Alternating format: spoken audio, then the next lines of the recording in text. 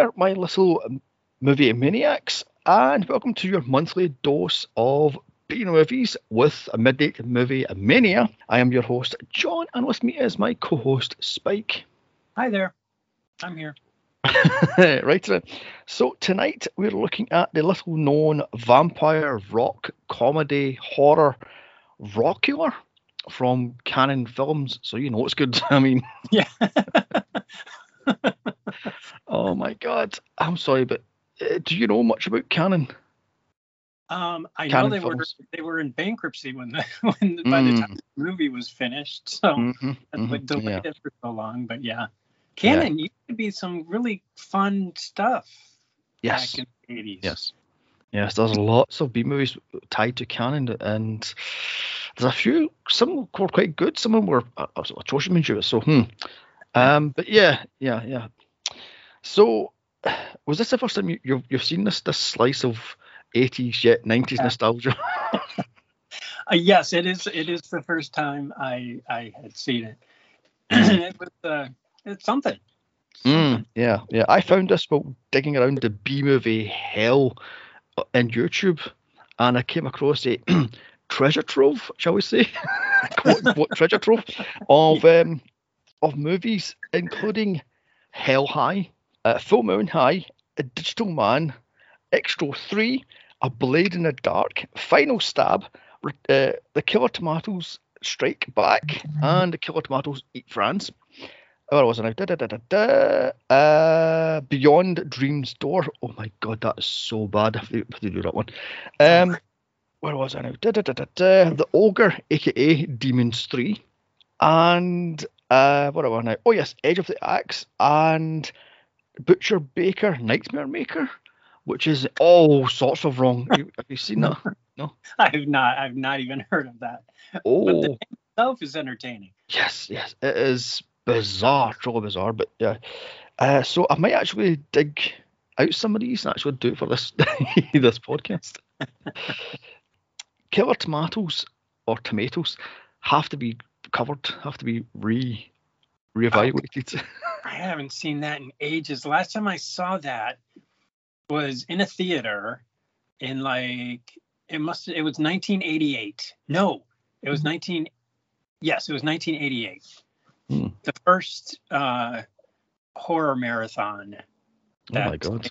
In Columbus was one of the features. Ooh, it was great. Nice. I loved seeing it on the big screen. It was fun. That was literally the last time I saw it. Oh my God. I might actually dig it out.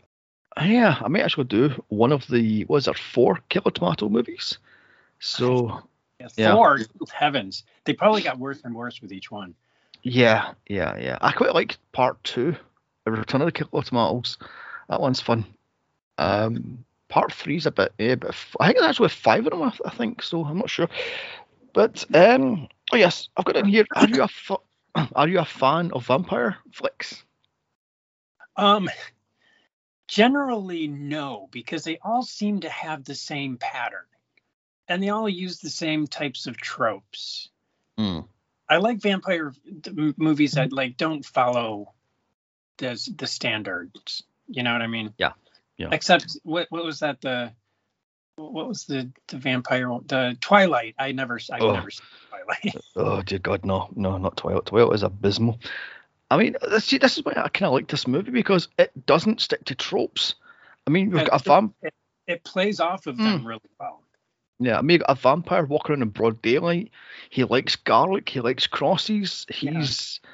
I'm like, is he actually a vampire, or are they fake clip-on fangs like Nicolas Cage's? What was that called? I couldn't figure that out because he kept putting the retainer. Yeah.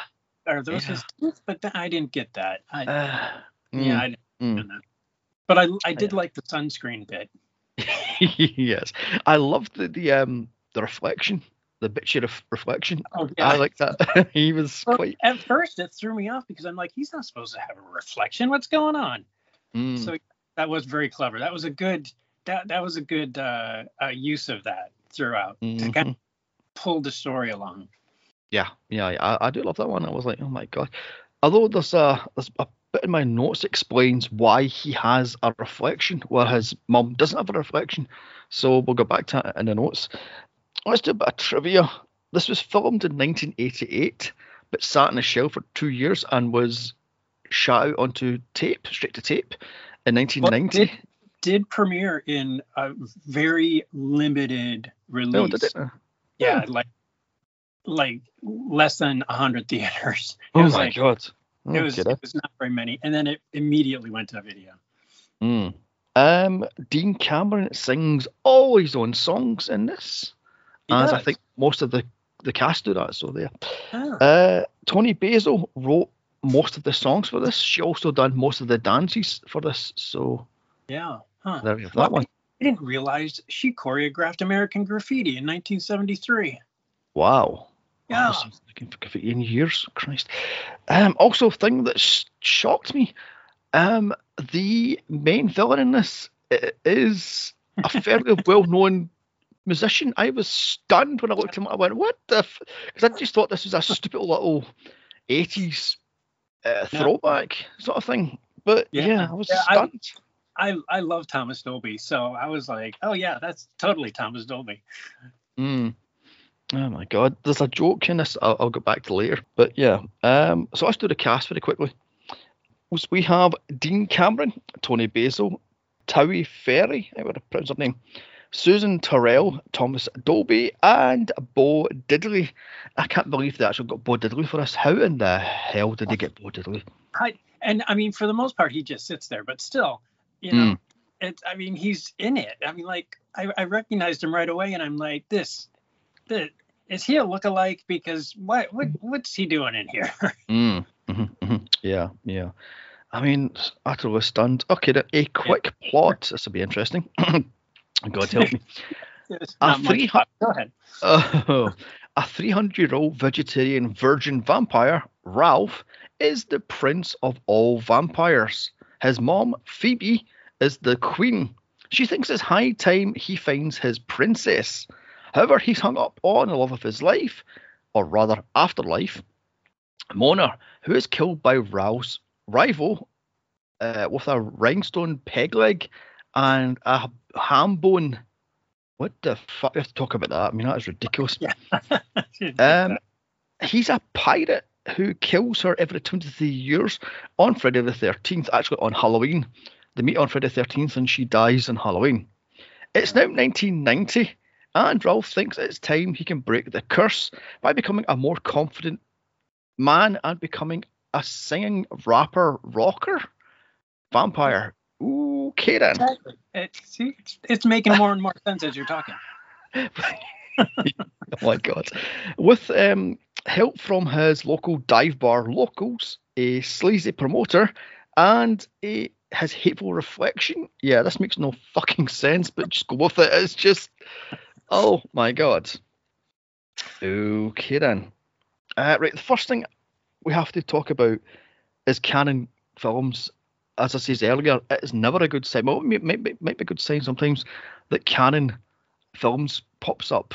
I mean, in my estimation, it goes canon trauma or trauma canon as the bottom of the barrel. So really, I remember watching. We in the 80s we would go to Blockbuster and just rent so many movies during the 80s, and me and my sisters. And I always loved it when canon came up because I knew it was going to be like this just fun, cheesy, just great movie. And I mean, this one doesn't necessarily measure quite that much, but yeah, I love seeing canon because I'm like, oh, this is going to be good. Or terrible. Or terribly good. Yeah. Good in a terrible way. Yeah. Oh my God. But like I say, there's a few canon movies out there that are so bad, they're genius, and you have to be watching them. Prefer with a six-pack in you, but here you go. Well, you mentioned Extra earlier. I've always wanted to see that, and I never have. Oh, Extra's quite good. Extra 2 is meh. Extra 3 that's a dare. There has to be a dare. I mean, somebody got a tax rebate and went, there's my tax rebate, make a movie. I mean, it feels like a rejected X-Files script. It's so bloody bad. But if I can find Extra I might actually do extra. I'll get back to that. I- We have to talk about the cartoon opening. I miss these cartoon opens. They used to be in quite a lot of movies. But why did you suddenly just stop with the cartoon openings?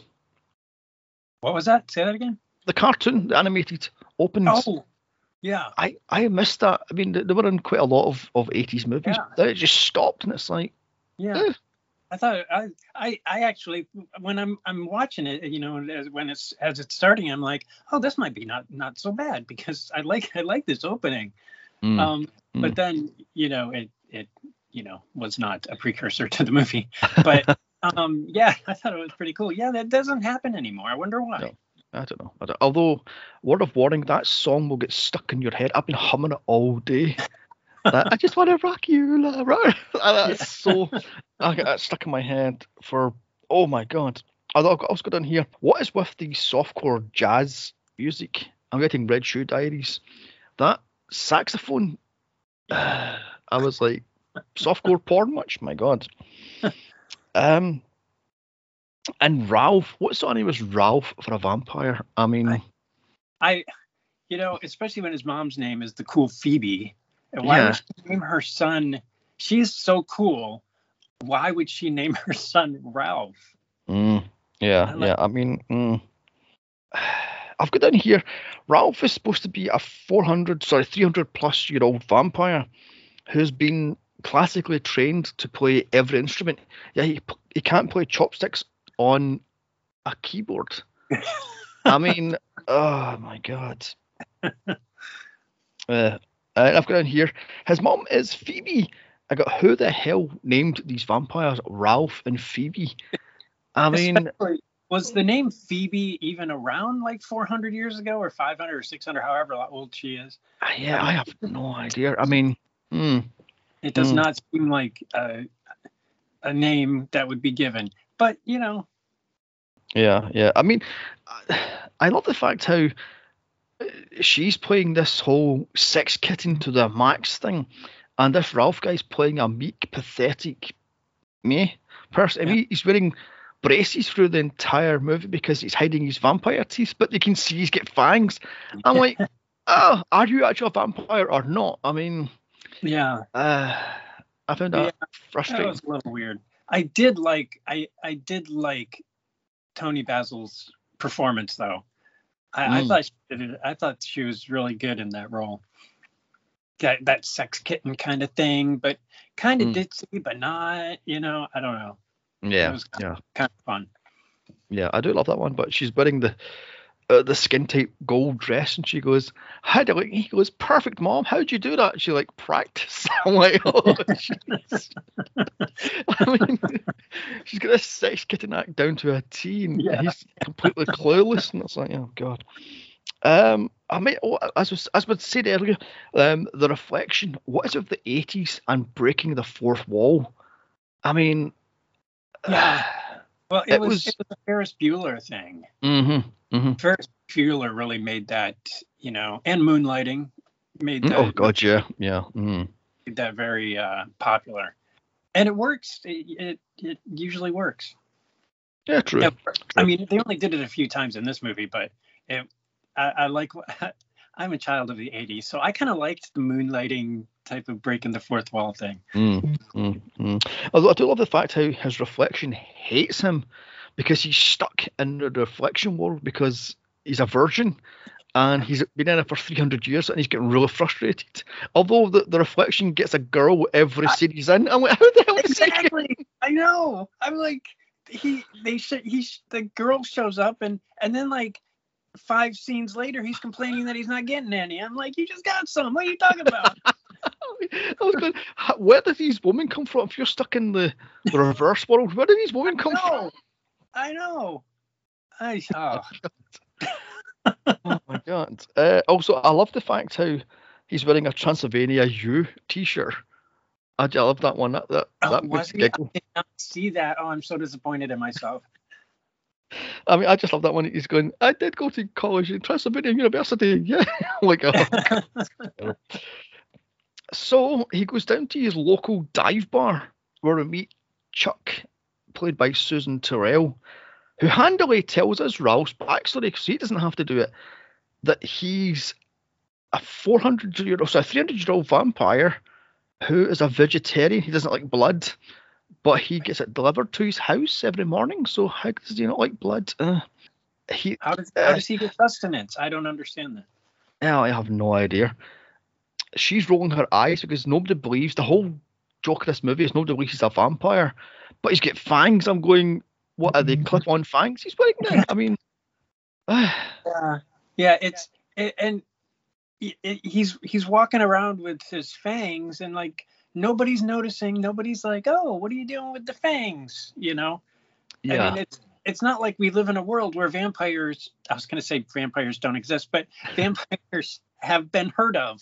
So why is nobody noticing that he has fangs? I didn't get that. See, I read this was actually a buddy movie, the atypical sleaze bucket buddy and the goody two shoes, but they changed it and twisted it to add some actual spin because vampires were so big in the late 80s due to Lost Boys. Oh yeah. They jumped on the bandwagon and boom, we have this. But they could at least have changed some of the text. I mean, he's walking around with these obvious fangs and nobody mentions it. Nobody bats their bloody eyes. So yeah. Oh god. So we also meet Axeman, played by Bo Diddley, and I was stunned. I went, that can't be. I know. I was like, what the heck happened in the 80s that Bo Diddley would... I mean, Bo Diddley did have a resurgence in the late 80s as far as popularity is concerned. But still, it's just like, wow. I wonder how much that cost them. I mean, I'm guessing due to the popularity of the Blues Brothers, Blues was back in the 80s. Because he's in Blues Brothers 2000 as a rival gang, musician gang. So, okay. So yeah. Oh yeah, and I forgot to add. Did I forget to add this? But the pirate has a huge ass ham bone, which he uses to kill Mona by bonking her head. How do you kill someone with a head below with a bone? Well, if you hit him hard enough. I mean, I've never done it, but I mean, it's conceivable. I mean, it depends on the size of the pig, I guess. That was a big ass bone for such a tiny little pig. Yeah, I was about to say that. Oh my god. Oh yes, and I forgot to also mention that Ralph has to stop him from killing her before Halloween. Now, in 1988, Friday the 13th was in May, not October. And in 1990, there was two Friday the 13th, one in April and one in July, none of which were in October. So they could have fucking fixed that. Idiots. Oh my god. And apparently, in order to have a Friday the 13th and Halloween fall in the same month, i.e. October, it happens once every 40-something years. And the last one... That's disappointing. I thought it would be every 22. Okay, go ahead. No, it's every 40-something years. Oh, wow. And the last one was 2021, so the next one will be 2060 odds, so... Yeah. Well, fortunately, Ralph already saved his girl, so he doesn't have to worry about that anymore. Yeah, that's true. So I love the fact that he goes, I'm not going to chase after it because I've done it for, 13 times now, and I've failed every single time. The second he walks out the bar at midnight, she hits him with her car. And I'm going, really? That's badly written. It was meant to be. So he's hit by Mona, played by Towie Frere, the love of his life, and boom, he's in love? Question mark, because he's acting like, I mean, Yeah, well, he's trying to, I mean, he talks about avoiding the whole situation. It's like, no, I'm going to hide in my room and not go anywhere and not meet her, and then he starts chasing her. Yeah, it's bizarre. I know I guess they had to have a movie, so he had to chase her, but still. Yeah, it's very true. I mean, I was going to either leave her alone and let fate deal with her, or chase after her and try to change her fate and your fate. But, I mean, I don't know. Although I did love the line, quote, "Some crazy pirate is going to peg you with a ham bone." I was like, phrasing. I mean, oh my gosh, who wrote this script? I don't know. oh my god, that legit had me laughing for about 2 minutes. I couldn't. Well, really. I mean, The great line for me was the line that made me laugh was at the very end where it's your 9-iron is an extension of your penis. oh, that ending. We have to talk about that ending. That ending is ridiculous. I mean, yeah, it comes out of absolutely nowhere. So, well, I knew that I knew the little cryogenic thing was going to fall in there somewhere, because why would they show that earlier in the movie? Yeah, and he kept on talking about it all through the movie, how he wants to freeze stuff and he wants to do this, and I'm like, yeah, you're getting frozen, mate. You're turning an icicle by the end of this. That's gonna backfire because this is an 80s movie. Yes, yeah. Oh my god! But I love the fact how Mona's girlfriend, Robin, I got no capes, darling, no capes, because she looks identical to from Incredibles. I mean, I was like, oh my god, that's a good catch.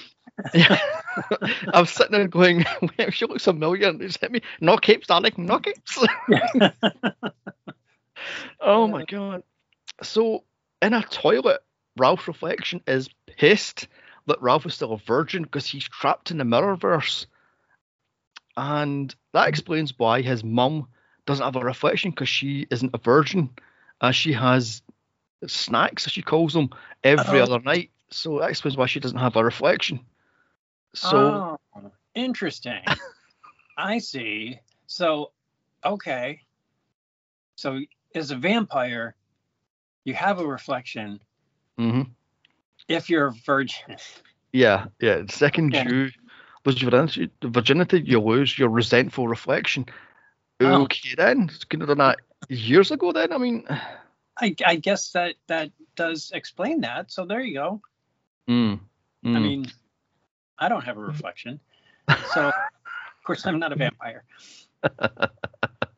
I'm going to touch that one. Moving on swiftly.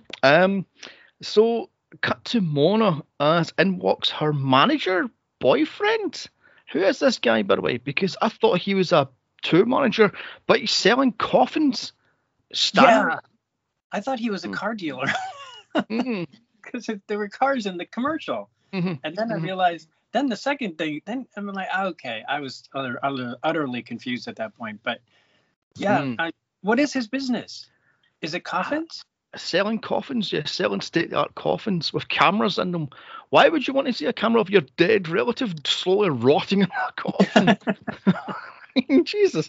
Anyway, so he's played by Thomas Dolby. And oh my god, I had to write this joke. This joke is terrible, but I'm proud of this joke. He's trying to sell her pop music by blinding the Japanese investors with science. There you go. There's a deep one there for you. No, that's a movie. God, that joke is terrible. I'm so proud of that joke. Anyway, I've got in here. Wait, he's a coffin salesman. I thought he was a car salesman. I thought he was the manager. What is he? I didn't get that. Oh my god. Maybe he's just an entrepreneur. But yeah, I thought he was a car dealership. I thought he sold cars, and then he started selling coffins halfway through the movie, and I'm like, where did that come from? Yeah. It's confusing. I didn't understand. So the first commercial, was that a car commercial? I'll go with maybe. I have no idea. I can tell you're an expert at doing this. I don't get it, but yeah. Okay. Oh my god, it's just so. I was like, what is going on? Because I thought he was a shyster, pop manager / hype man. Yeah. But what? I have no idea. He was a car dealership, and then he sells coffins, and I just didn't understand what he was doing. Then he becomes pirate.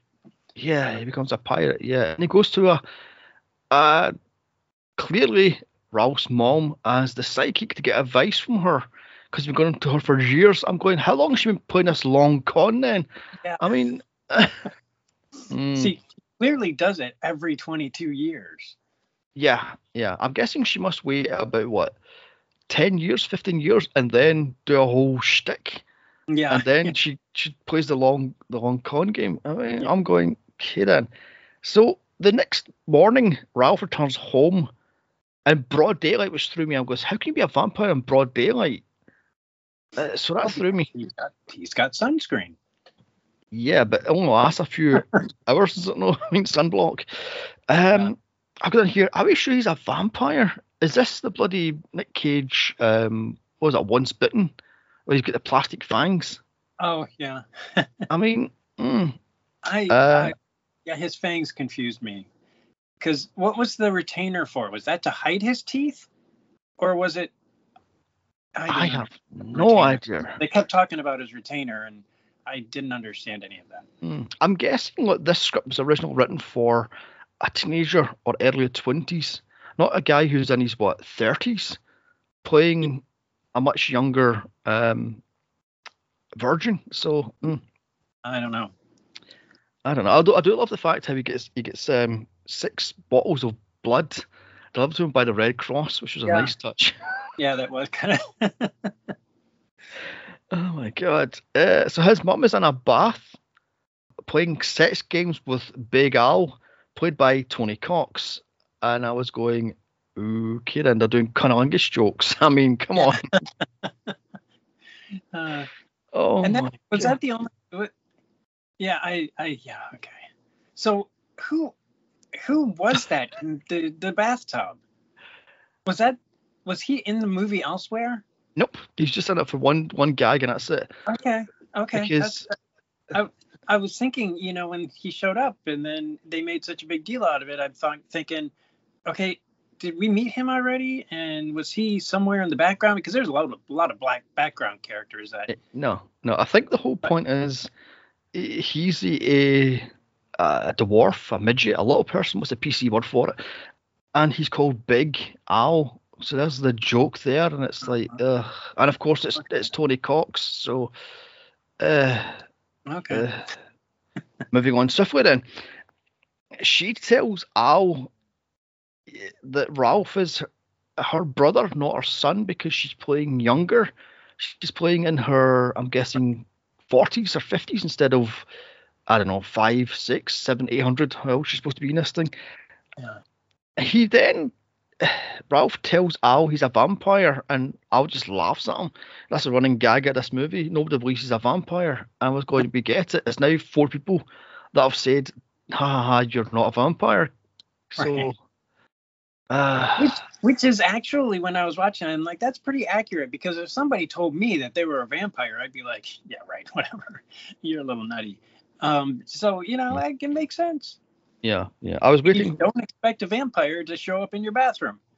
Yeah. I was waiting for somebody saying, there's no such thing as vampires fruitcake. I mean, dear oh dear. So it then cuts to Ralph's dreams because the mother tucks him in.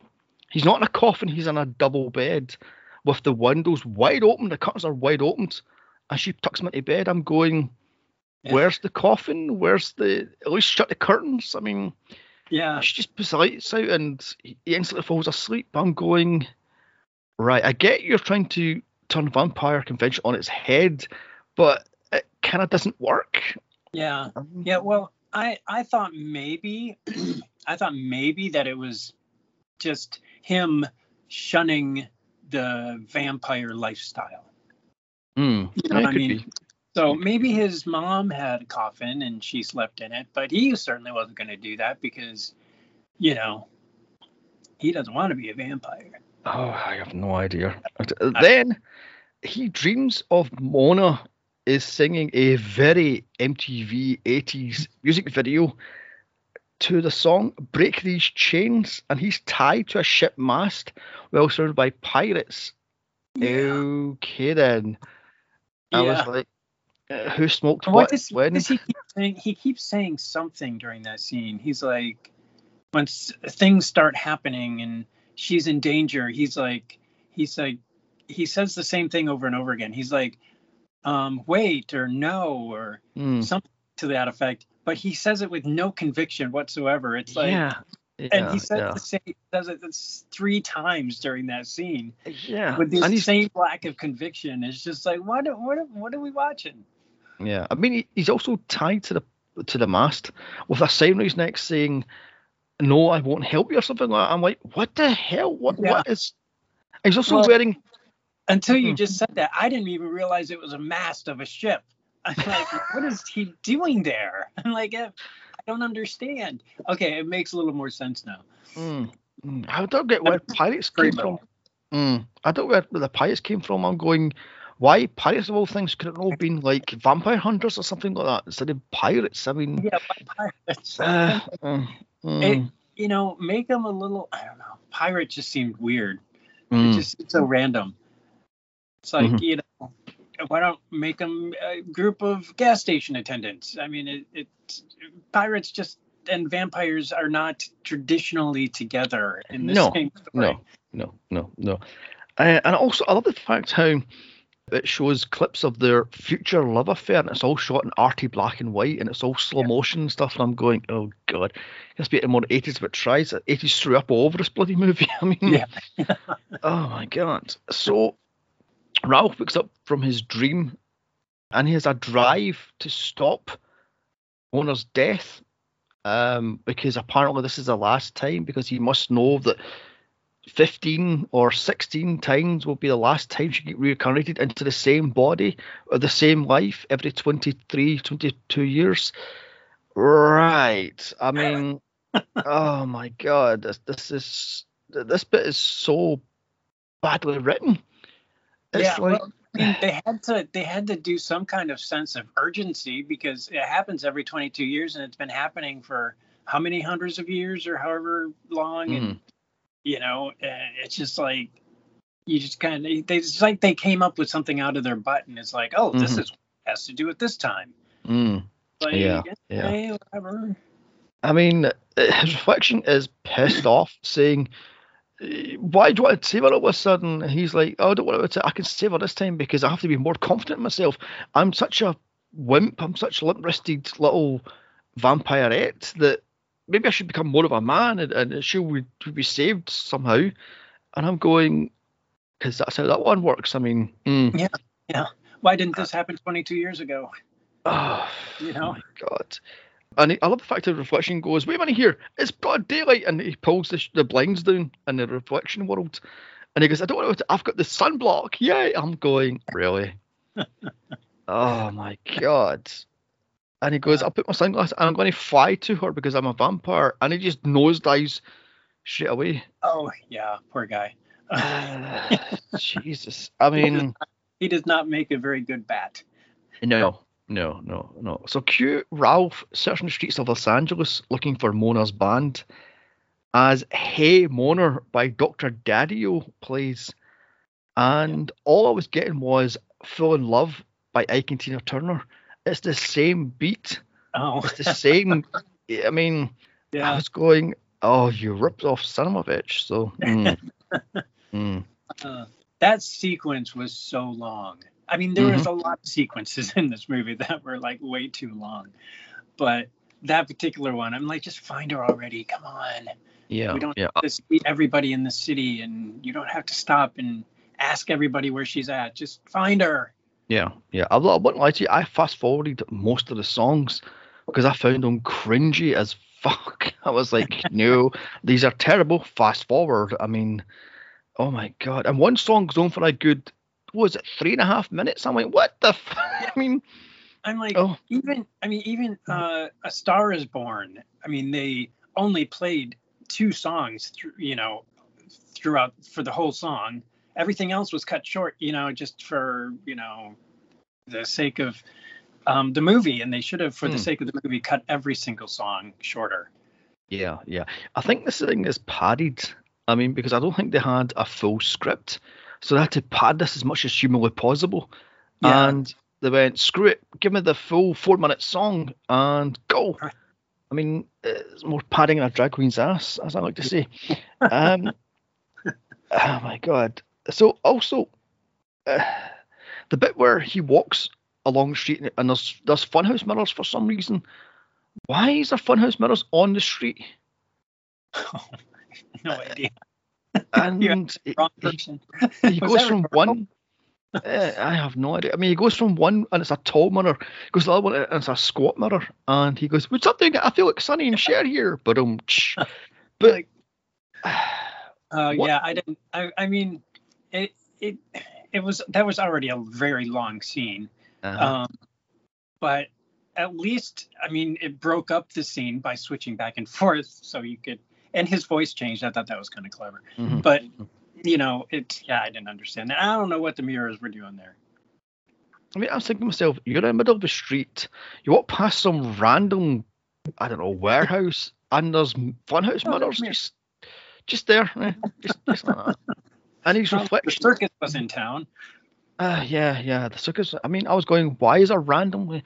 And his reflection, of course, has to do the crude joke of, does this make my dick look big? And he pulls it out, and oh my god! And nobody sees this reflection. I'm going, shouldn't people be asking why the reflection's doing stuff? And yeah, is he the only one that can see his reflection? I couldn't figure that one out either. I have no idea. And the reflection says, if it's meant to be, the universe will guide you to Mona. Just at that second, an extra staples or sticks the Mona's Club Hell poster. I was like, handy that. I mean, that is what you call lazy writing. I mean, Jesus Christ. So, cut to Mona performing. She sings "Turn Me Loose" to Ralph, and this is all sorts of 80s camp. Oh yeah. What in the feck was going on here? I mean, oh my god. And that song was so long. Mm-hmm. Why was it, guys? Every song is really too long in this movie, but that one, yeah. Yeah. I'm like, in the whole, because that was really the first song that they played, wasn't it? And, yeah. Besides the Mona song. And it's just like, oh my gosh, they're doing the entire song. How many verses does this have? How many times is she going to sing this stupid chorus? Yeah, long. Yeah, I mean, I really was tempted. I was really tempted to just fast forward through it all, but I did not. I was a good boy. I listened to the whole thing. Oh no, I fast forwarded those songs. I was like, sod that, fast forward. I mean, oh my god. That was wise. Why was there guys climbing the cage to get to her? I'm like, why is there guys climbing cages? What the I mean, and why I thought something was going to come of it, that they were going to flop on the other side and something, and they just disappear. I don't know. I didn't get it. Yeah, I was going, okay then, moving on swiftly. Backstage, Ralph goes in the hopes that Rona will spot him in the crowd. And what do you know? She does. And they're now in love, because that's how that one works. He's standing in a corridor full of people, and he just goes, woo, and she thwarts him like that. I'm going, exactly. That is lazy writing. That is beyond lazy writing. I love the fact how the jealous boyfriend started pulling away, saying, don't talk to this guy. He's the lead of this bullshit romantic comedy, vampire comedy horror type thing. Get him away. I mean, what was he the manager? Was he the ex-boyfriend? Was he trying to get into her pants? Was he just a complete twat? I mean, I don't know why he was hanging out. No, none of the two girls did not seem to like him at all, and yet he was always around them and they were always around him, and it's just like, what's going on here? Because nobody seems to like him, but yet they're hanging out with him. Yeah. And also, why was he have a different outfit every single scene he's in?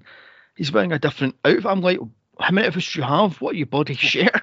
I mean, bloody hell. So she tells him, come to my performance and I'll go to your performance. And he goes, yeah, I've got a band. And he lies to her, and she goes, don't worry about it, you can perform tomorrow. Yeah. I'm like, really? So that's how that one works. You can just go to any club in Los Angeles Yeah. and go, I've got a band, let me perform. Okay, then. He's like, yeah, I can book something tomorrow night and have an entire set available and put my band together and Oh, get the instruments set up and yeah, it'll be fine. oh my God. So back to the bar, his little dive bar he goes, and just like that, Chuck, Axeman, and a random drunk guy who's played by Kevin Homer make the band up just like that. They go, Yeah. yeah, fine. Let's just Yeah. have the band. Yeah. It's the And 80s. If you I lived in the 80s, you could put a band together in no time. oh my God. What I could have done without is this whole montage of them changing outfits every 30 seconds. I know. Oh my Terrible. God. It Ugh. was it was I mean the movie's already full of cheese, but that was particularly over the top cheesy. Like Yeah. we didn't need to see that. I mean, No. it was an 80. I mean, you have to have a montage, and this movie seems to be full of them. Hmm. But yeah, it was a bit much. Yeah. Yeah. I mean, and he just walks into the toilet and his reflection goes, why do you call yourself Rockula? And boom! Boom. Just like that. He's got Rockula and he's got the song, the outfit all made up, and they're all Yep. wearing horrible outfits and Yeah. And they had flyers done too on top of that, yeah. all in 24 Oh, hours. You could do that. yeah. Yeah. I've got down here. Somehow they've booked an entire club full of people Yeah. at Club Hell. By the way, Club Hell is a lazy name for a club, is it not? I mean, for crying out loud. Yeah. You'd think that they would have been like a little more creative and gone back historically to Mm, vampire stories and come up with something better that for yeah. an Yeah, yeah. I mean, oh my God. So that's Saturday with no rehearsal, mind. oh 24 no hours later, they perform his song Rockula. And how the hell do I describe this song? What in the name of God is he wearing, by the way? What is that pathetic little bat wing yeah, outfit? it was a cape. and Oh and my I God. loved how the one side said ROC and the Hmm. other ULA and in the middle was tiny little K. Yeah. like Oh my God. that's not great. No, no. I mean, because it all went down the whole shock rock thing, like Alice Cooper or I don't know, Ozzy Osbourne or any of these, but they're going for this cheesy little stupid cape outfit, and he's going rock you. I'm like, Yeah, yeah. uh, And they didn't even really show off the Rockula cape. mm-mm, I mean, I think they showed it briefly once, and other than that, mm, it was flopping around. yeah, yeah. I mean, I've got in here. You're going to have to watch this for yourself. Google Rockula and find that scene, and you will be stunned how cheap and tacky this fucking outfit is. It's like, oh my God. Yeah, that song sounded so familiar. I went, that sounds awfully familiar, but I couldn't put my finger on it. So, hmm, hmm. Yeah, Uh, was it?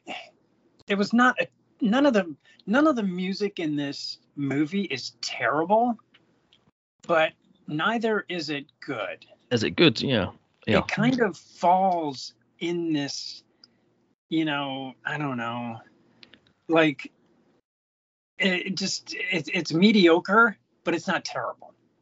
No, no, I mean, it's exactly. Yeah. listenable. It's not like, if I was in a theater watching this, Mm, I would probably be a little more entertained because you're more in the zone of, everything.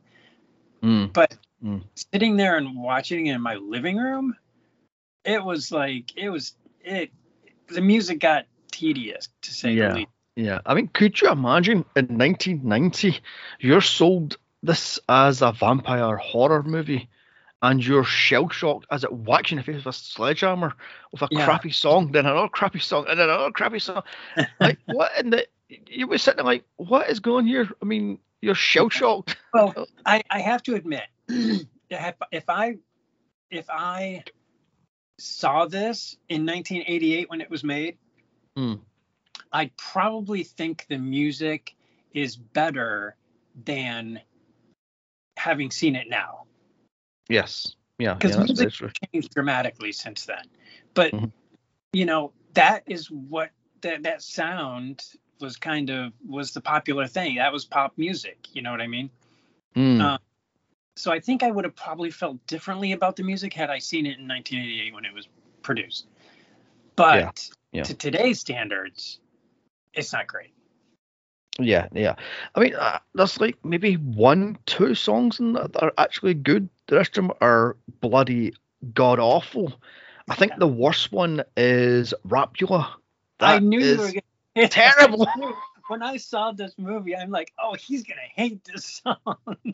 Oh, that's so bad. It's like the worst songs of Shock Treatment.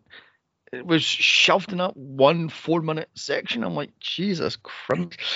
Anyway. The thing is, I was listening to it and I'm like, okay, this is kind of clever. I'm kind of liking this. And I'm like, oh, John's going to hate this so much.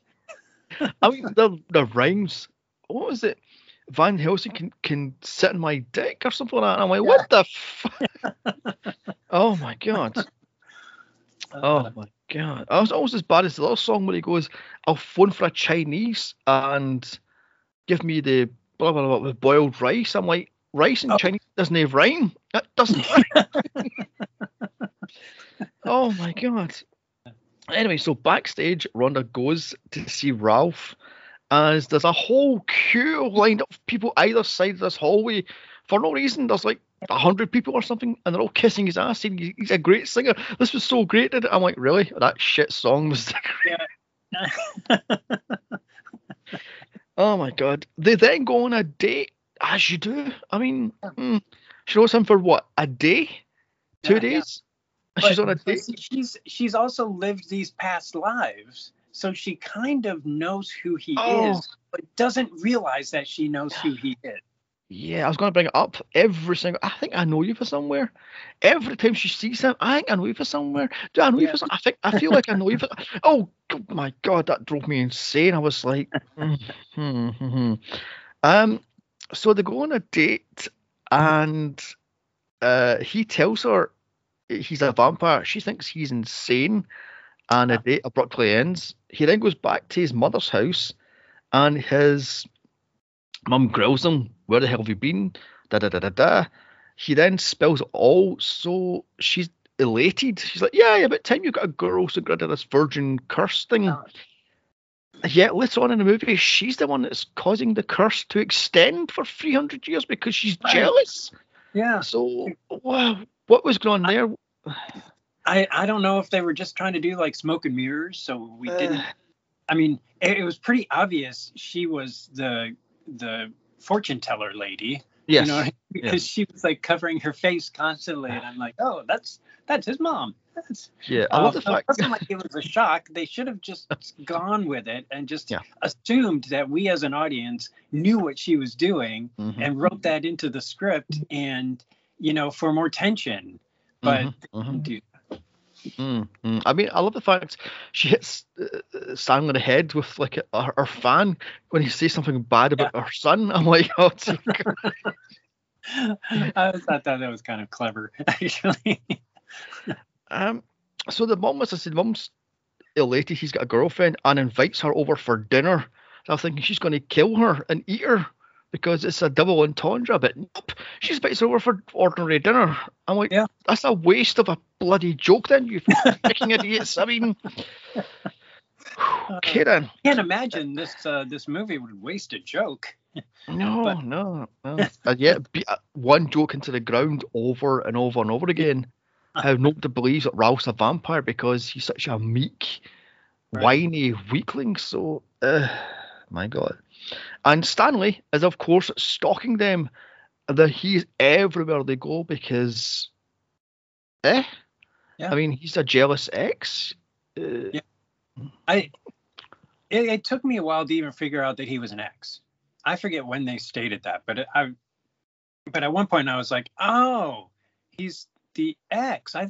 again, I was still thinking he was like their manager, her manager, or something, or business, type of Yeah, thing. see, that's what I was thinking myself. But see, is he the business manager? So he's after the investment because she would be distracted because she's dating this pretty boy wannabe vampire type person, or is he a jealous ex? And it turns out he's both. I mean, Right? he's Yeah.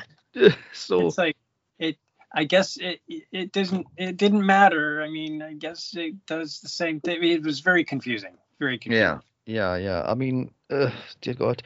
I mean, not so confusing that I gave it a lot of thought, because I'm like, I'm just going with it, whatever. Yeah. I mean, because although in saying that, I pressed the time left button about 50 times for this movie because this fucker drags. Oh, I know. My God, does it drag? Funny that you mentioned that, because I kept doing that too. I'm like, how much time does this have? And I'm like, oh my gosh, I'm only halfway through.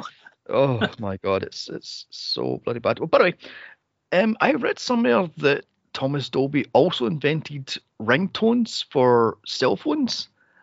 That Oh, can't really? be true. I mean, Oh, I'll have to look that up.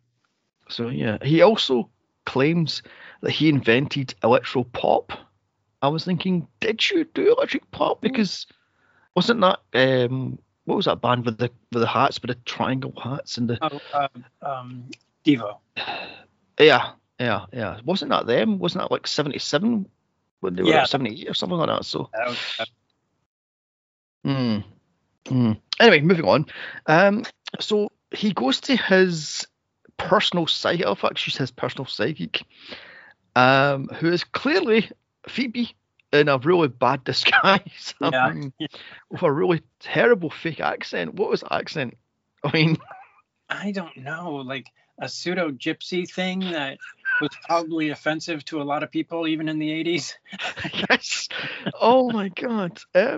She tells him that Mona is in love with Ralph because he's a vampire and he's using his vampire mojo on her to control her thoughts and mind. So he has to kill Mona to break the spell. Why not just kill Ralph to break the spell if he's the vampire? Oh my God. And he just goes with it. He's like, oh, that totally makes sense. I'll kill Mona. Yeah. And then she pulls it out of nowhere. Oh, by the way, it has to be done before Halloween night with a ham bone. He's like, that's fine. Oh, and you also have to have a peg leg of rhinestone peg leg. Okay, where did that come from? Yeah. And why did he have to have all of that stuff anyway? I mean, why does the peg leg play into it? He didn't do anything with the peg leg. At least with the ham bone, he's supposed to club her to death with a ham bone. But what do you do with the peg leg? Just kind of scuttle about? I don't understand. I have no idea. But towards the end, when they had their sword fight with the peg leg and the bone, and they were having sword sound effects, I'm going, one's bone and one's metal. Where the fuck's the metal coming from? I mean, I was like, Jesus. And the whole fight was like two little fucking 4-year-olds going, ee! I'm going to hit you. No, I'm going to hit you. No, she's my girl. No, she's my girl. She's my girl. I was like, Jesus, who wrote this? And who thought this was a good idea? Yeah. Oh my God. Clearly, that fight was clearly not choreographed by Tony Beck. Otherwise, it would have been much better. Oh my God. Where was I now? Yes, so she's been keeping Mona and Ralph apart for 300 years, yet she wants him to have a girlfriend, find his princess, because she's fed up being the queen, so she wants him to become the king or something like that. I mean, because there's one drop line at the very start, but she's the queen of vampires. So he's a prince then, and he needs to find a princess. So yeah, I don't get it.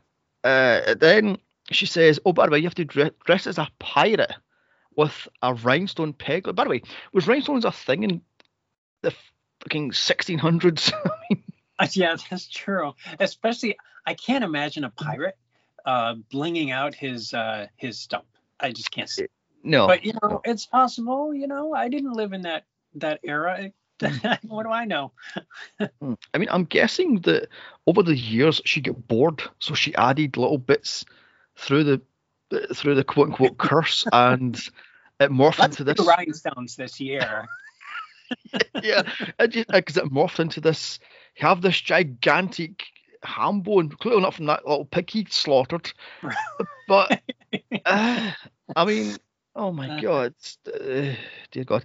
So back to Club Hell. Oh my God. Back to Club Hell. Ralph raps Rapula dressed as a salt and pepper reject. And I did not oh, get that outfit. What was that? Oh my gosh. That was oh, just terrible. I don't know who the costume designer was on this oh, show, but that was, even in the 80s, that was very uncool. mm-hmm, Like yeah. terrible. That was Oh awful. my God. Like I says, I fast forward at the second he went, Van Helsing sit in my dick. Fast forward. So, I mean, what is with That the. was, to me, that was the of all the music in this movie, that was at least the most entertaining one Oh my for me. God. I thought, okay, this is kind of, I'll listen to this one. And what is with the gold chains and the clocks and the gold Oh, discs? yeah, What that's the. it. Oh, that was a very 80s thing back in the day. Okay then. Okay then. Yeah, Okay that was then. very. I saw that outfit, the chains and stuff, and I'm like, oh yeah, I remember that. Mm. Oh dear God. I was trying to think, was Vanilla Ice a thing in '88? I mean, I thought he wasn't a thing until the early '90s. And It would more to have the been, point. yeah, that would have Mm, been like 1991, 99, 91, I think it was when that came out. I don't know. interesting. I actually have the 12-inch in, in What's my record collection. Should I grab it for you? I can. you can grab your 12-inch all you want, but off camera. Anyway, moving on. That's terrible. Anyway, no, where was I now? So, Unexpected. Okay, go ahead. and Salt and Pepper, weren't they like the early '90s? Also, I'm thinking, where the hell did you get these outfits from? Because, No, Salt and Pepper was the 80s. I think that was an late 80s thing. all right, okay then, okay then, Yeah. okay then. Moving on then. So Mona goes backstage to greet Ralph, and he's all over himself because he's so pleased with himself. In walks his mum, Phoebe, to introduce herself to Mona and then invite her for dinner. Okay, then again, you're just wasting that joke. Yeah. Mona says yes, but Ralph says no. He wants out of this thing because it's a disaster waiting to happen. Because it's going to be what, murder? I mean, I don't know. He just kept going back and forth, and it just made no sense to go back and forth. You know what I mean? He just was yeah. like, oh, I'll agree to it. Oh no, I don't want to agree to it anymore. And it didn't make sense to me. But whatever. So another date, as Ralph and Mona do the whole lovey-dovey walk down the street and let's get a caricature done of our lovely faces and a bit to throw up, frankly. And then they dance in the rain and the kiss, and he walks off and he starts singing a song, and then she sings a song, and this goes on for like 25 fucking hours. I'm like, what the hell? That was like half the movie. That was terrible. Oh my gosh, that whole sequence just was. I did not like that whole sequence. It was terrible. And then it melded into, oh, that's their music video for their song. Yeah. And yet, I mean, they've only been together for like 3 days. So how did they, how did they do that? And those girls show up and they drag them together, and it's like, where did these creepy girls come from? And that whole sequence was awful. I hated it. It was not a great. No. The song they sing is "By My Side," and I was getting the song from Mannequin off this song terribly. I was like, that sounds like that song from Mannequin. So that's the thing with the movie, is the songs all sound like something else. They don't sound like their own thing.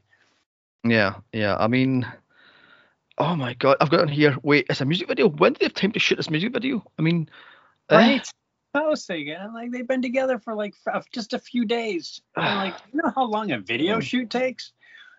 I mean, I don't, but Yeah, it's more than a bloody day anyway, I'm guessing. So, oh my God. So at Mona's, she's having a dinner party to celebrate the music video.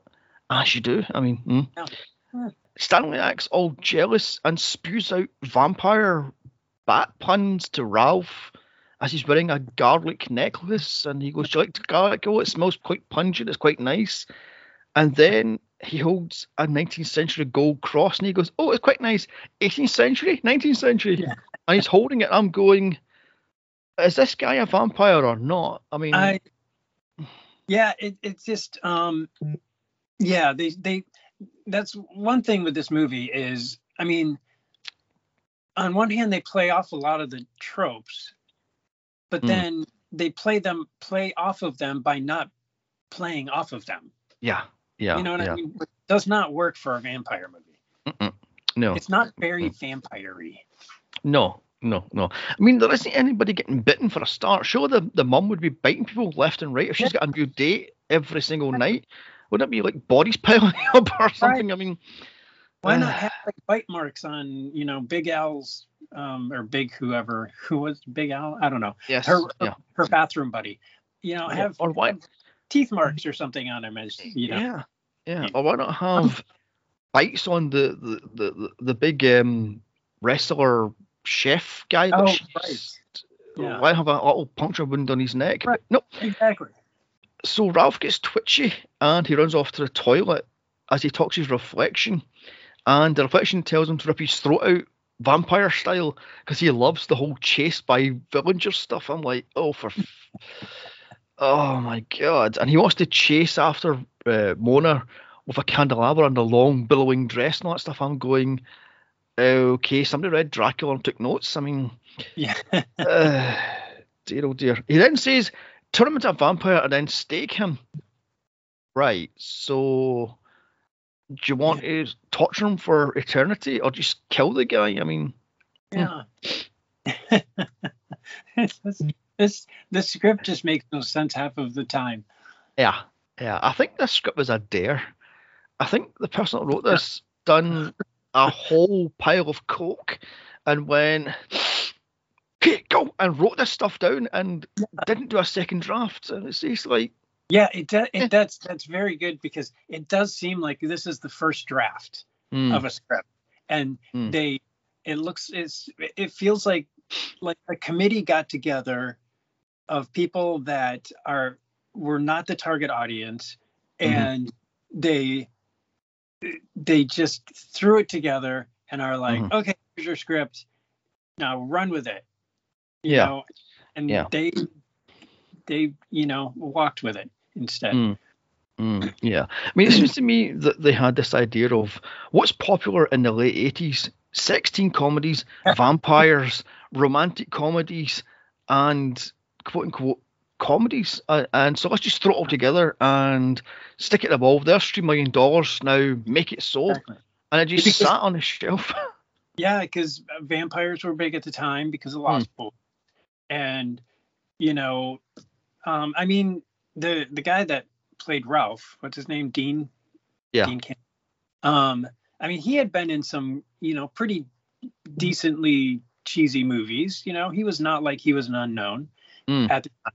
So, I mean, there's some elements there that, could have worked, but they did not.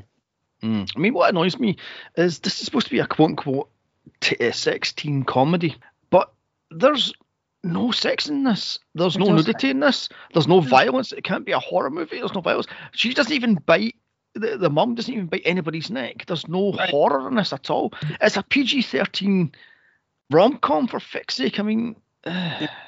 Yeah, not a single boob in the entire movie. No. Very disappointing. The writers were the boobs. So Ralph decides to tell Mona absolutely everything and just drop the bombshell on her just like that, because that's going to go down like a house of bloody bricks. For fuck's sake. And she is suddenly it's like a light bulb went off, and she's like, oh, okay.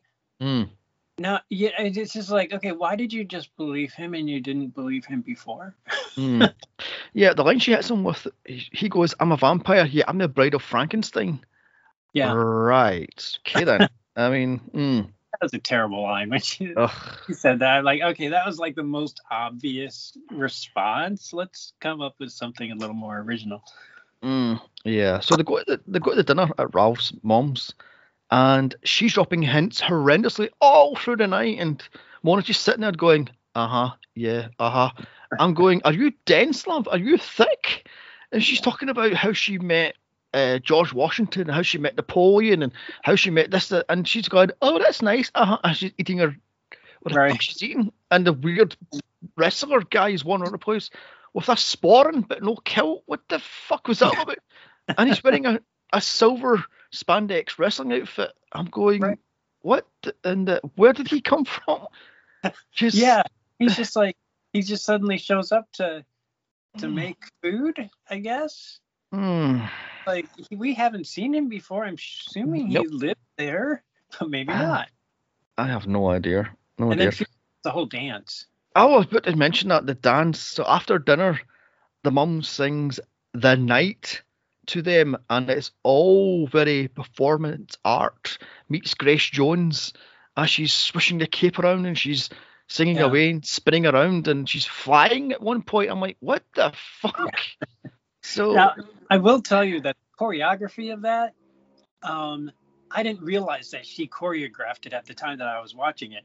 But I mm, was thinking when I was watching, I'm like, oh, this is pretty decent. I mean, it's not a great song, mm, but it's pretty decent choreography. I mean, you know, but mm, I like it could have. I mean, we could have survived without that whole yeah, sequence yeah, yeah. Like I said, I was because getting, just dancing and they're just looking at each other kind of weird, like what's going on? And we as an audience are kind of like, yeah, what's going on? We're not yeah, really. I mean, uh, so I was getting Grace Jones from the Bond movie. What the hell was that Bond movie? Oh, Due to a Kill. yeah. I'm going, Grace Jones, is that your outfit she nicked off you? I mean, oh, which reminds me, we must do Vamp, because that movie is so bug nuts I insane. I've never seen Vamp. Never Oh ever. my god. Grace Jones is a Or, silent vampire. yeah. I remember when that came out and it was just like everybody was talking about Vamp. Mm. Yeah. Anyway, right, so let me see. So, with that disturbing dance routine finished, they silently leave and they're driving away, and she goes, "I can't do this anymore. This is just weird." What was weird? The bald butler wearing a Yeah. wrestling outfit, the whole mother doing the dance, the topic at the table. What was uh, Yeah. so? It didn't it was like, why are you frustrated now? Like this Yeah, has been going on the whole movie.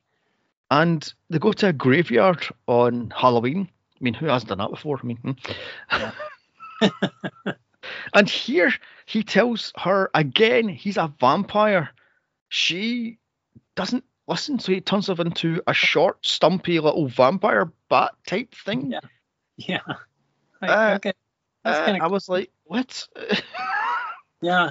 I mean, it did convince her. I mean, finally, I guess. Hmm. Although I love the fact how he turned into this little SWAT vampire thing, and his clothes go boom, but then he turns back to human, and his clothes are back on him again. How does that one work? I mean, Yeah. uh, Well, his pants were off. His pants had fallen down, but his boxers were still on. Like, yeah. I'm not Hmm. sure how that worked, but okay. I mean, would it have killed him to flash his butt or flash his arse? I mean, for Yeah. crying out loud, it's like, my Right. I mean, God. come on, earn your PG-13 rating. Yes, exactly, exactly. So she runs off to cry, as you do, because you find out your boyfriend's a vampire. Yeah. Yeah. I Leaving would. Ralph. Yeah, I mean, oh my God, this movie. Leaving Ralph to walk around at night all alone, feeling sorry for himself, and then it intercuts for days later. They're all depressed and mopey, and she falls asleep in her bed, and he's out Yeah. walking, and oh my God. And this shitty song playing in the background was driving me Oh, insane. I know that was another bad one. Yeah. Oh. my God. So it drags on and on and on and on. I'm like, this is a Duracell fucking song for crying out loud. It goes days to night, as these two lovelorn lovers are lost with each other because they're perfect soulmates. So Right. fuck off. Yeah. Uh, oh my God. And then Mona has a nightmare. Oh, a nightmare. Oh, yes. Mm. A nightmare. I don't remember a nightmare. Oh, the nightmare. Oh, okay. Yes, I do remember that. She has a nightmare where she's surrounded by pirates. Yeah. And she then wakes up and runs, as you do. She just packs her clothes up and runs away. I'm Yeah. going, okay then. What the hell was that nightmare? But she's got a pig falling on her head from a height, and she's dressed in. Right. Mm. Yeah. It signifies the ham bone. Oh my God. Not sure why they didn't just have a ham bone fall on her, but Ah, it had to be a ceramic pig instead for some yes. unknown reason. I don't I even can know see. if it was ceramic. It never hit anything. It just kind of fell. Yeah, yeah, yeah. I mean, this feels like it was a dare. This feels like there's $5 million. Make the movie, and we'll make the money back in the back end somehow. Just do it. Yeah, but Yeah. the company's going to buck the tits up. They'll just do it. There's somebody's coke money from some shitty movie. I mean, some Chuck Norris movie. I mean, Well, for the crying. thing is, like, there. I mean, the cinematographer, um, is Oscar nominated. I mean, this Mm, was like the second movie, so it didn't come for a few years.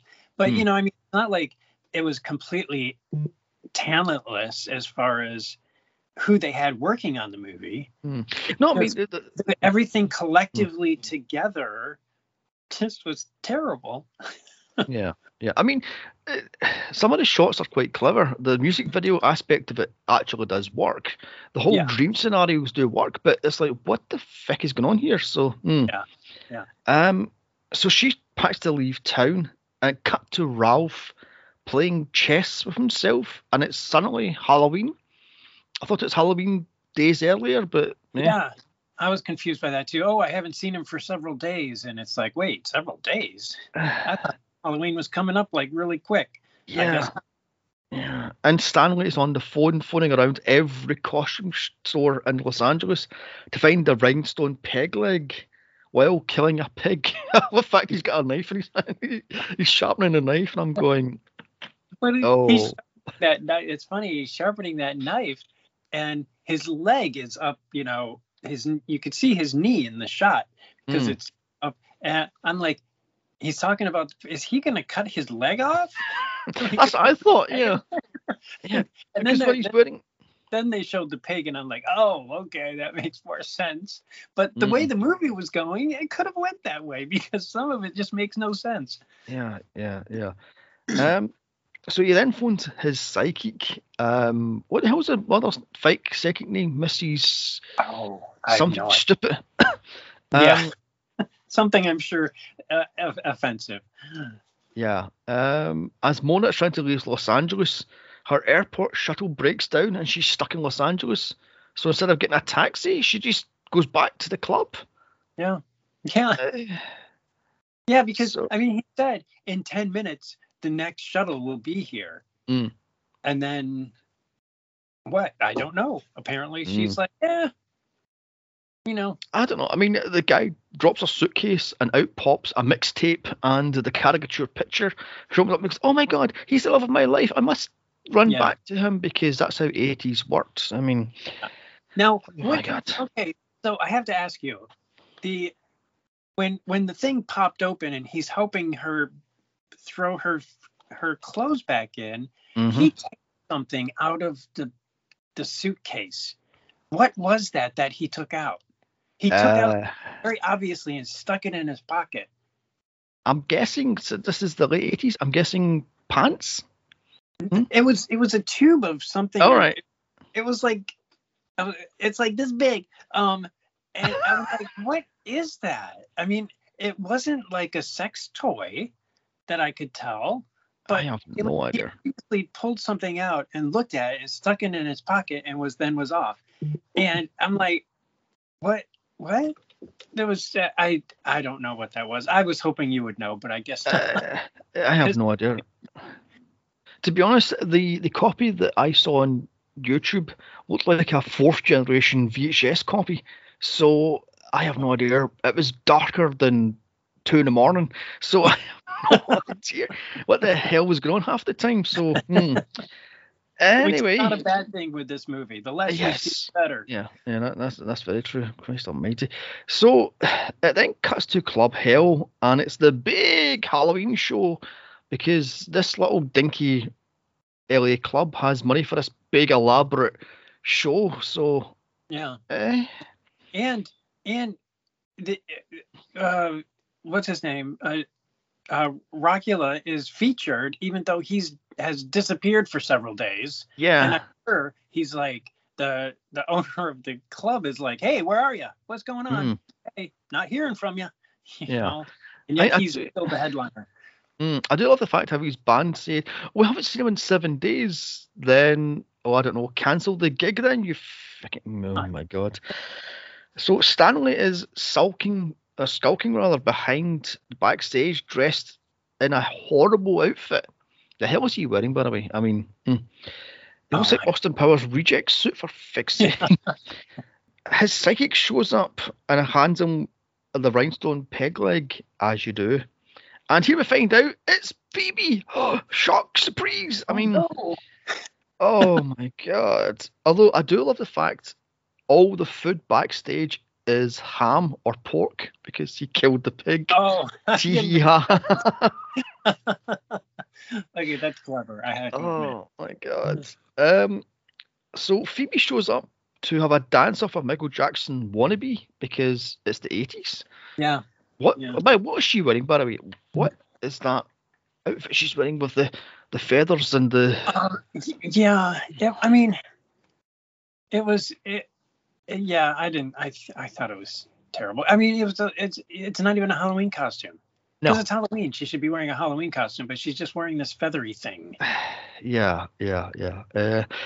So they finally find Ralph as he walks in, and they say, "Oh my God, I can't find Mona. You, Mona's girlfriend, who the hell she is, you take the stage. You know the song. You know the routine. Yeah. You know the dance moves. When did she time to practice this? I mean, yeah, I have no idea.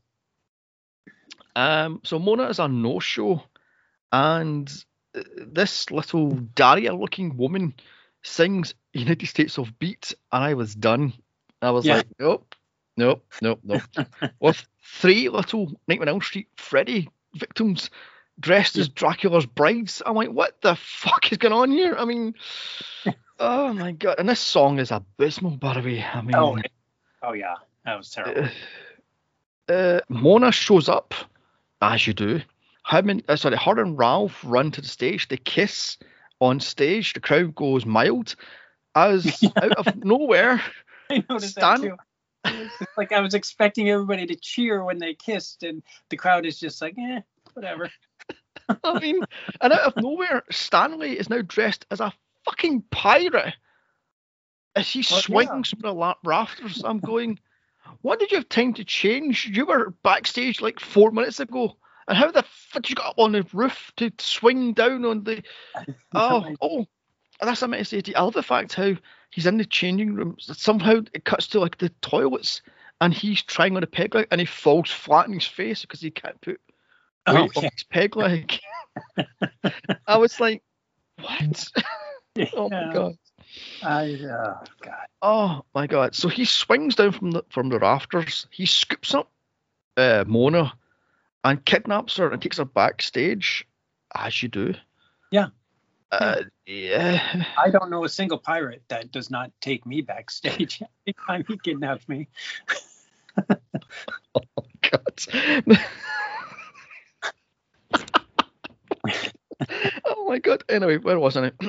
Final face-off time. Ralph the vampire versus Stanley the camp fucking pirate. I mean, oh my God. And that stupid outfit he's wearing is just ridiculous.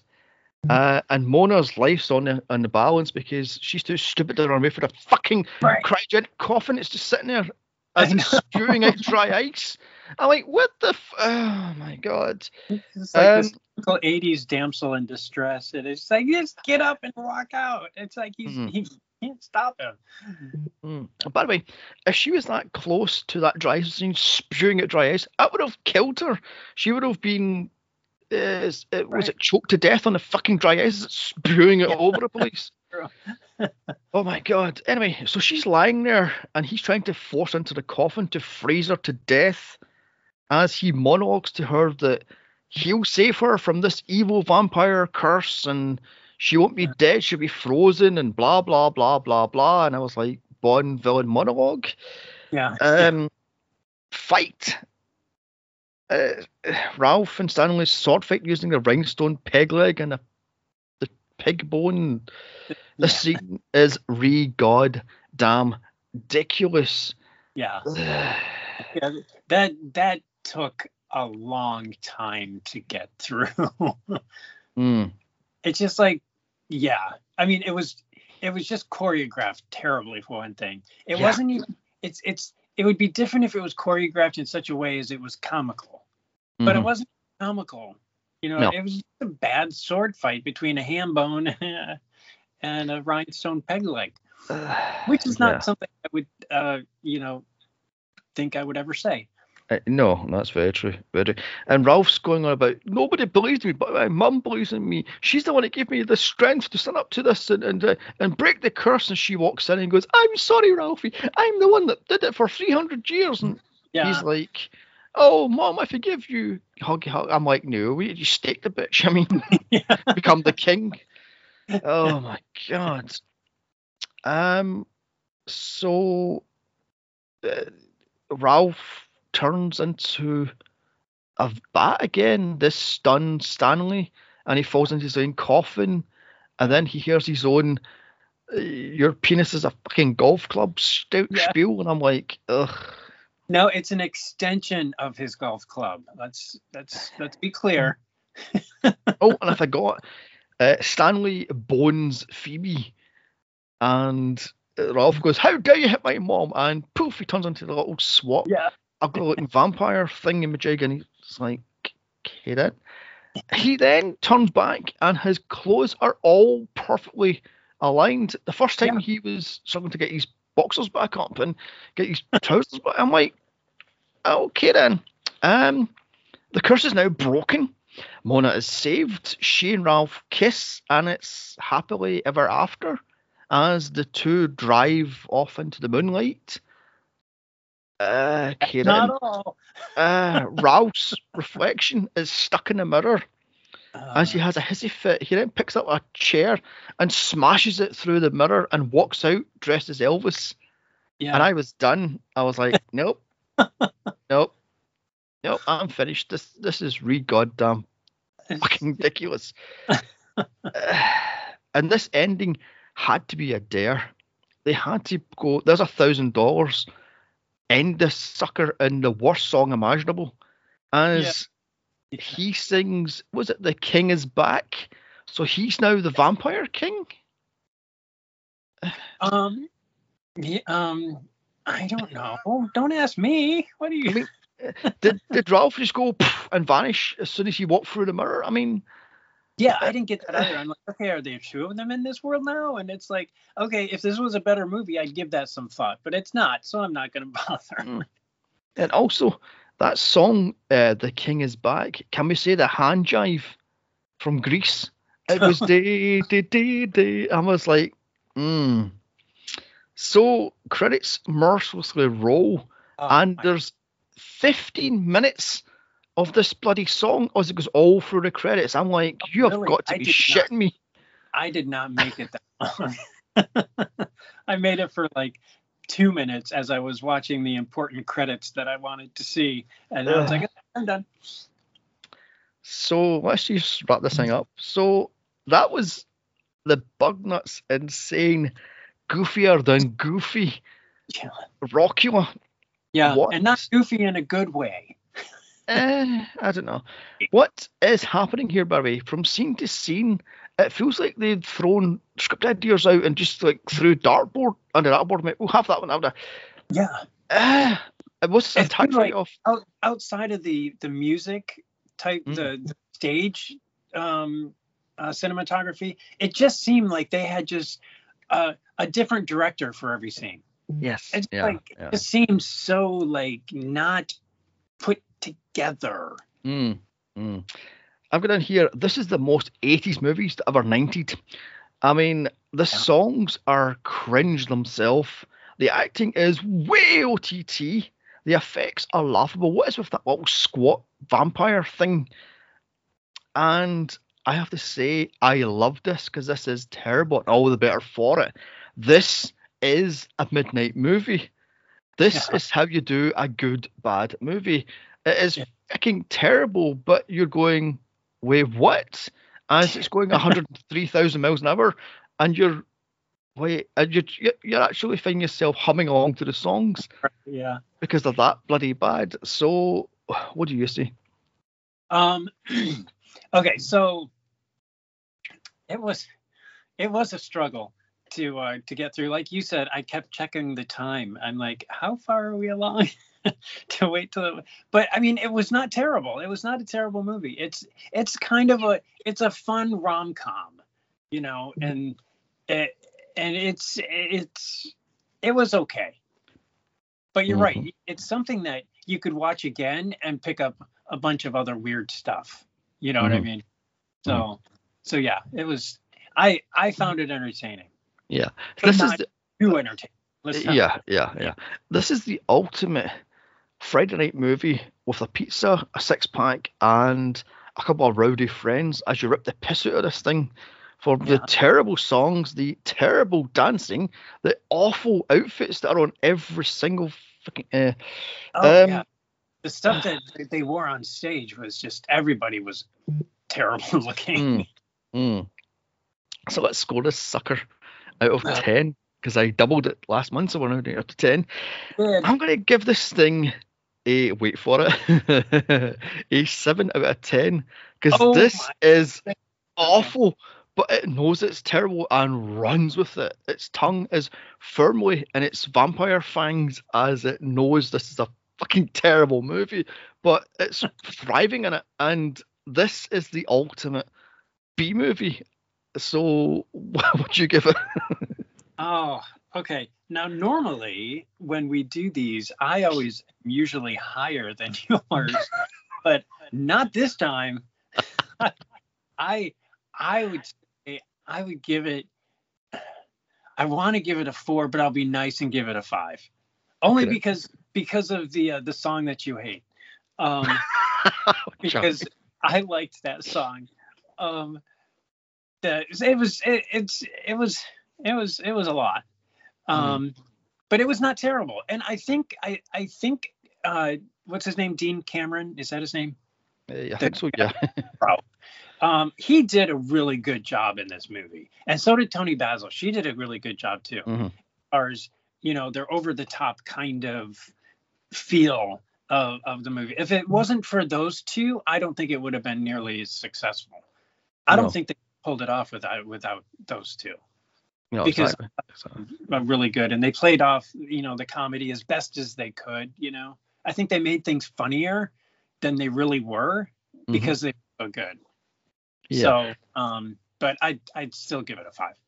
Okay, I mean, apparently Dean Cameron found this a particularly hard movie to act in because he had to play the ultimate sleazy vampire and the sort of closet case, sort of shy little weakling, then he becomes more dominant.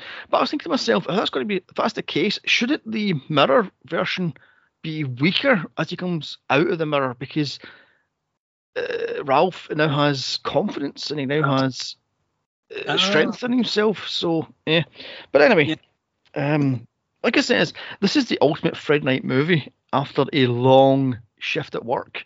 You want to watch some piece of shit movie, you get your 6-pack of beer, you eat a pizza, and you watch this thing and just let it wash over you, and it just goes down easy. I mean, is this a good movie? Fuck no, this is not a good movie. No, we did not.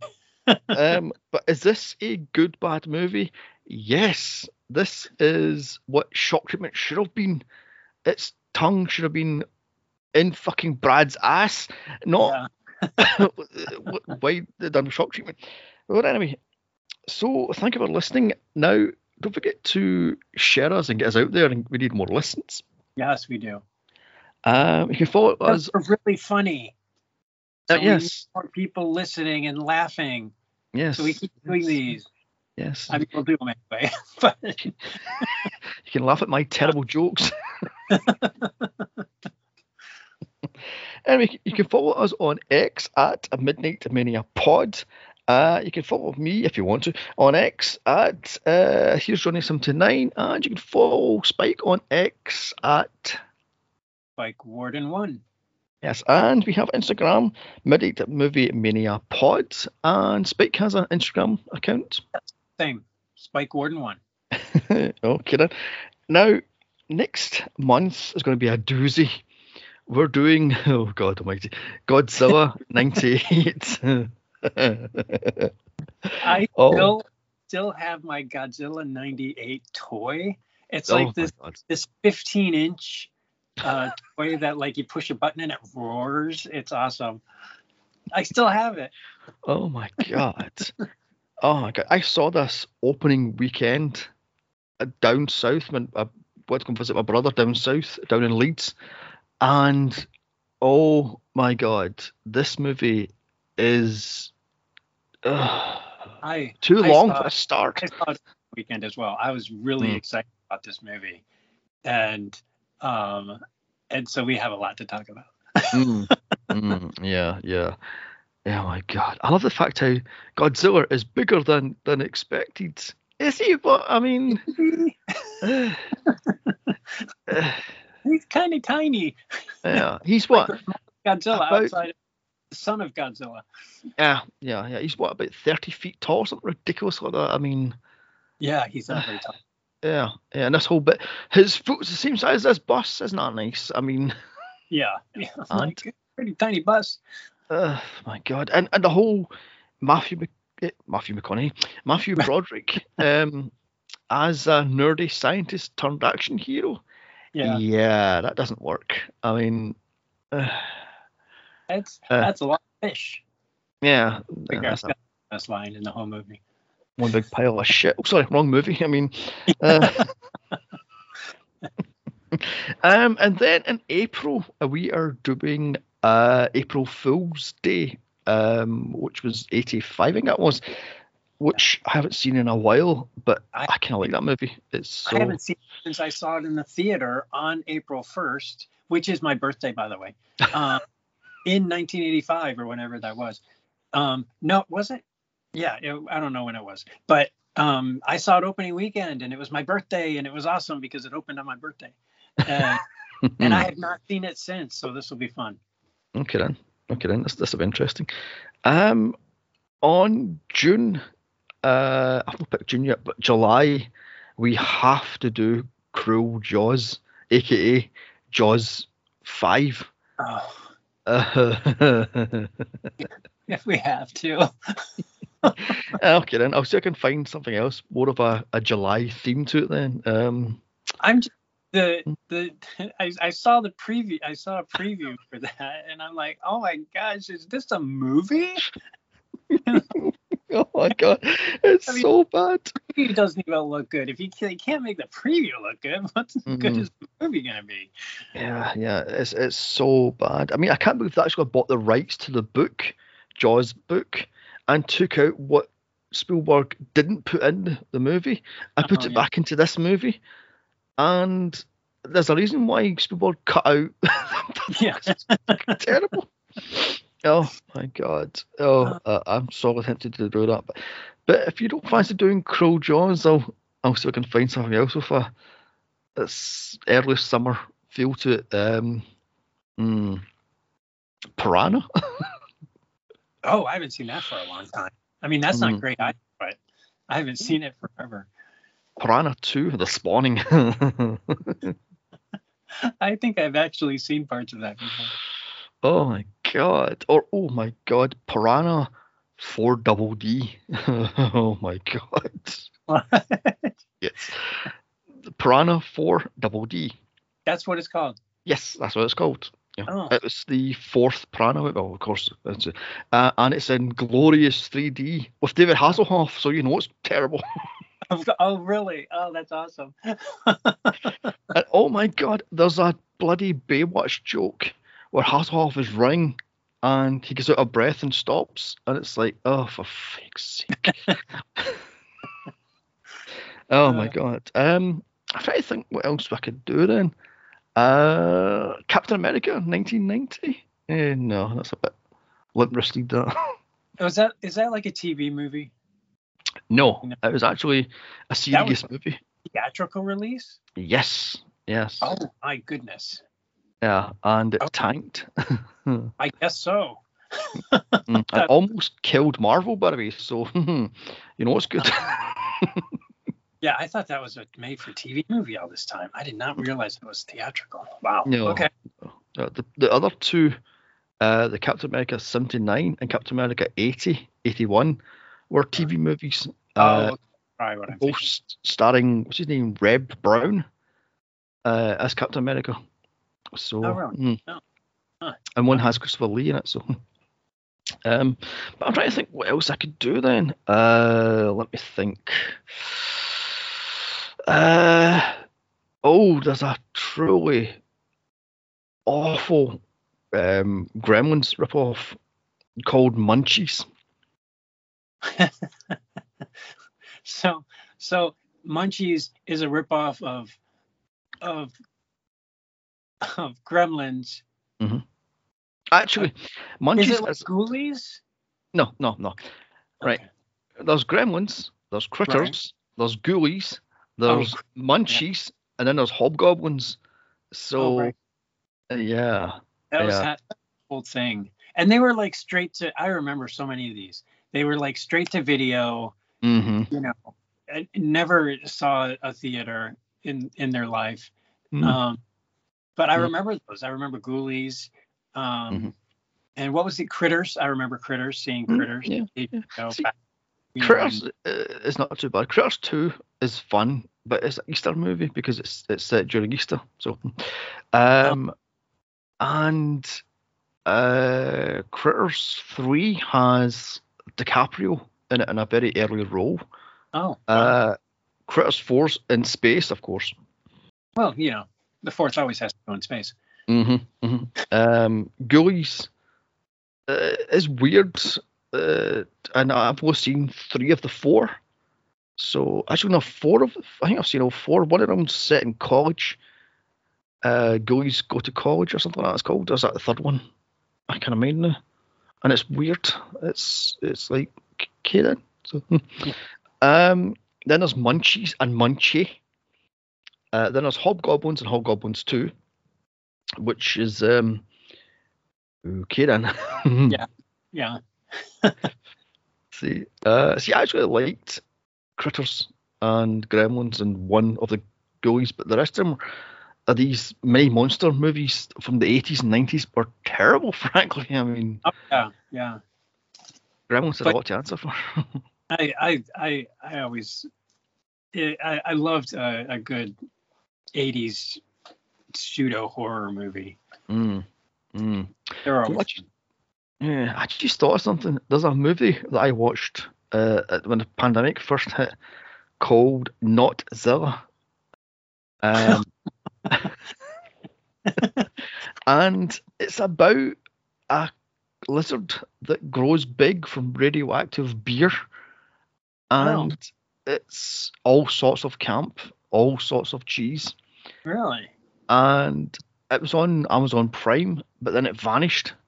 But if I can find that again, I might do that. Oh, that would be fun. There's also so it's kind of like it's a Godzilla parody, basically. Yes, it's a Godzilla parody. Yeah. What else was it? Oh, Basket Case. Basket Case. Maybe Basket Case 3, because it's. I don't know if I love that one. I haven't seen that one. Oh my god, Basket Case. The original Basket Case is supposed to be a seminal 80s horror. Basket Case 2 is but Basket Case 3 is like, what is going on here? it's as if somebody went, here, there's $10 million, splurge with the freaks and such. So, Oh, excellent. That might be something worth saying. I've not seen Basket Case 3, so okay. I love Basket Case. It's just such a cheesy, great movie. There's another movie that I've been trying to find for a while, and it's called Brain Damage, and it was made in '86, I believe. That has a talking pepperami monster that attaches to the back of your head and injects drugs into your head, and you trip out, and he steals the what the hell that gets from the brain, and it's okay. Why? That sounds really, really familiar. When was it from? The 80s? Yeah, 85, I think it was, or 86. Yeah, so. Huh. I'll have to look that up because I've that sounds very familiar. Anyway, so we can discuss this later instead of boring our listeners with this. So, like I said, they stopped listening ages ago. What are you talking about? Yeah, they probably have. They've pressed play and went, press stop and went, okay, moving on. Anyway, like I says, get us out there because we need listens and listeners, actually. So maybe tweet us a few suggestions and we can see what's what. And there we go. We listen. We pay attention to everything that happens on X. So. And so yeah. So, anyway, as I was saying, just get us out there, and all I can say then is a bye. Okay, so if you're okay, then well, bye. Okay, bye bye. Okay.